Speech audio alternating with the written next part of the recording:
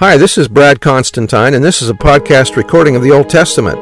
Although this is not an official recording of the Church of Jesus Christ of Latter-day Saints, every effort's been made to be as doctrinally accurate as possible. I'll be using for the text the Joseph Smith translation of the Old Testament, along with many commentaries from general authorities of the Church, BYU professors, Bible scholars, and others. This format will be very detailed, and so if you want a deep analysis of the Old Testament, you come to the right place. Thanks for your attendance. Hi, welcome back. This will be for Daniel chapter 3. This is the story that you're all familiar with. There's even a song written about it, Shadrach, Meshach, and Abednego. Verse 1, Nebuchadnezzar the king made an image of gold whose height was 80 cubits, so this is about a 90-foot tall image, and the breadth thereof 6 cubits, and he set it in the plain of Dura in the province of Babylon. Then Nebuchadnezzar the king, I wonder if he got the idea from the dream that he had. Then Nebuchadnezzar the king sent to gather together the princes, the governors, and the captains, the judges and the treasurers, the counselors, the sheriffs, and all the rulers of the provinces to come to the dedication of the image which Nebuchadnezzar the king had set up. Daniel did not stand alone as an exemplary young man. His 3 companions demonstrated the same unswerving loyalty and devotion to God. President Kimball said, "We remind ourselves of the integrity of the 3 Hebrews, Shadrach, Meshach, and Abednego, who, like Daniel, defied men and rulers to be true to themselves and to keep faith with their faith. They were required by decree of the emperor to kneel down and worship a monumental image of gold which the king had set up. In the face of losing caste, of losing position, of angering the king, they faced the fiery furnace rather than to fail and deny their God. The cunningly devised scheme worked as the vicious planners expected.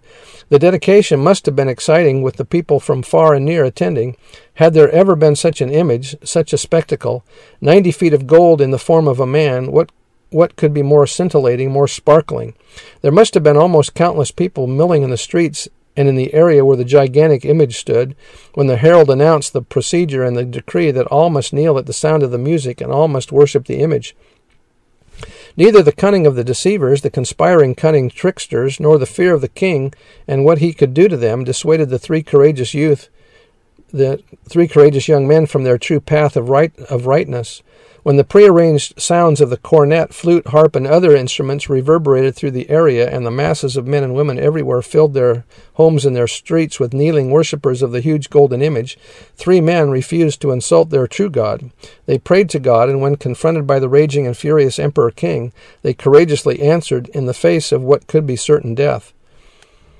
Verse 3, Then the princes, the governors and captains, the judges and the treasurers, the counselors, the sheriffs, and all the rulers of the provinces were gathered together unto the dedication of the image that Nebuchadnezzar the king had set up. They stood before the image that Nebuchadnezzar had set up. Then a herald cried aloud, To you who it is commanded, O people, nations, and languages, that at what time ye hear the sound of the cornet, flute, harp, sackbut, the Aramaic word denotes a triangular instrument, psaltery, dulcimer, probably Aramaic, it's bagpipe. Ooh, they had bagpipes back then. And all kinds of music, ye fall down and worship the golden image that Nebuchadnezzar the king hath set up. And whoso falleth not down and worshippeth shall the same hour be cast into the midst of a burning fiery furnace. Therefore at that time, when all the people heard the sound of the cornet, flute, harp, sackbut, psaltery, and all kinds of music, all the people, the nations, and the languages fell down and worshipped the golden image that Nebuchadnezzar the king had set up. Wherefore, at that time, certain Chaldeans came near and accused the Jews. They spake and said to the king Nebuchadnezzar, O king, live forever. Thou, O king, hast made a decree that every man that shall hear the sound of the cornet, flute, harp, sackbut, psaltery, and dulcimer, and all kinds of music, shall fall down and worship the golden image. And whoso falleth not down and worshippeth, that he shall be cast into the midst of a burning fiery furnace. There are certain Jews whom thou hast set over the affairs of the province of Babylon, Shadrach, Meshach, and Abednego. These men, O king, have not regarded thee. They serve not thy gods, nor worship the golden image which thou hast set up. Then Nebuchadnezzar, in his rage and fury, commanded to bring Shadrach, Meshach, and Abednego. Then they brought these men before the king. Nebuchadnezzar spake and said unto them, Is it true, O Shadrach, Meshach, and Abednego? Do not ye serve my gods, nor worship the golden image that which I set up?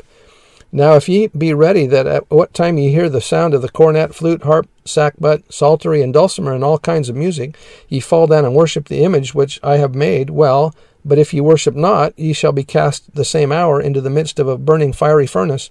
And who is that God that shall deliver you out of my hands? In other words, the king was boasting that his idol was supreme, and what God could possibly save them from the fiery furnace. Shadrach, Meshach, and Abednego answered and said to the king, O Nebuchadnezzar, we are not careful to answer thee in this matter. If it so be that our God whom we serve is able to deliver us from the burning fiery furnace, and he will deliver us out of thine hand, O king. But if not, be it known unto thee, O king, that we will not serve thy gods, nor worship the golden image which thou hast set up.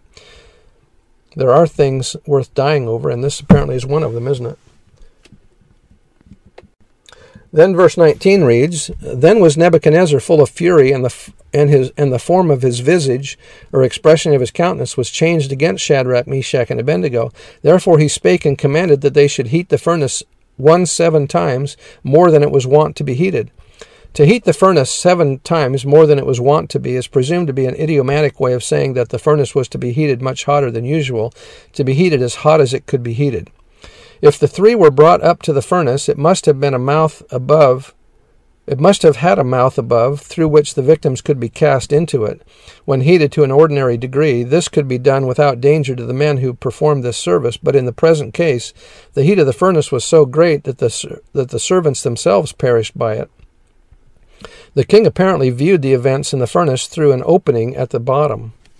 Verse 20, And he commanded the most mighty men that were in his army to bind Shadrach, Meshach, and Abednego, and to cast them into the burning fiery furnace. Then these men were bound in their coats, their hosen, and their hats, and other garments, and were cast into the midst of the burning fiery furnace. You can imagine that the clothes would have caught fire pretty quick. Therefore, because the king's commandment was urgent, and the furnace exceeding hot, the flame of the fire slew those men that took up Shadrach, Meshach, and Abednego. And these 3 men, Shadrach, Meshach, and Abednego, fell down, bound into the midst of the burning fiery furnace. Then Nebuchadnezzar the king was astonished, and rose up in haste, and spake, and said unto his counselors, Did not we cast 3 men bound into the midst of the fire? They answered and said unto the king, True, O king. And he answered and said, Lo, I see 4 men loose, walking in the midst of the fire, and they have no hurt. And the form of the 4th is like the Son of God. So apparently, as they're walking, it says, I see 4 men loose, that their bands that they had been bound with, the cords that they'd been bound with, must have burned off. Verse 26, Then Nebuchadnezzar came near to the mouth of the burning fiery furnace, and spake and said, Shadrach, Meshach, and Abednego, ye servants of the Most High God, come forth, and come hither. Then Shadrach, Meshach, and Abednego came forth of the midst of the fire.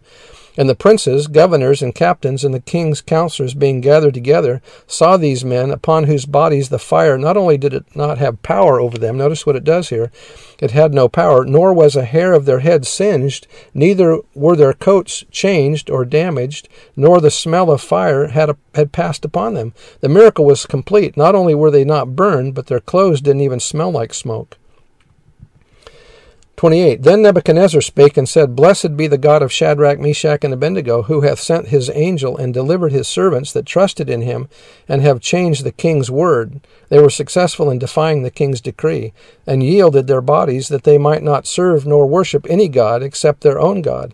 Therefore I make a decree that every people, nation, and language which speak anything amiss against the king of Shadrach, Meshach, and Abednego shall be cut in pieces, and their houses shall be made a dunghill, because there is no other God that can deliver after this sort. Then the king promoted Shadrach, Meshach, and Abednego in the province of Babylon. Elder Maxwell said, We will not always be rescued from proximate problems, but we will be rescued from everlasting death.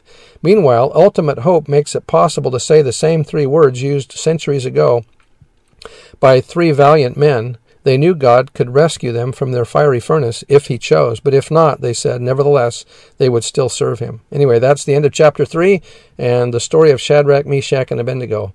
And if you're interested, there's a song sung by Brooke Benton in the 50s about Shadrach, Meshach, and Abednego, or maybe it was the 60s. Anyway, it was popular in the radio at the time on the top 40. Anyway, talk to you next time. See ya. Bye.